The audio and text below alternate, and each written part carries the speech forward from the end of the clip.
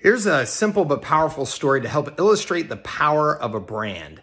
So I want you to get in your mind the Hyatt Hotel brand and then also Apple, okay? Two very big companies, but one with a very powerful brand. And here's how you'll know why. I want you to imagine that you hear the news that Apple is starting a new line of hotels. And really get that in your mind. What would you expect this new line of hotels to be like if you heard that Apple was starting in the hotel business? Now, next, I want you to imagine if you heard that Hyatt was starting a new line of computers. What would you expect from the new line of Hyatt computers? You probably don't really know what to expect, right? Versus with the Apple hotel example, you get a clear picture in your mind of what it's probably going to be like from a design perspective and cool factor. That's the power of the Apple brand.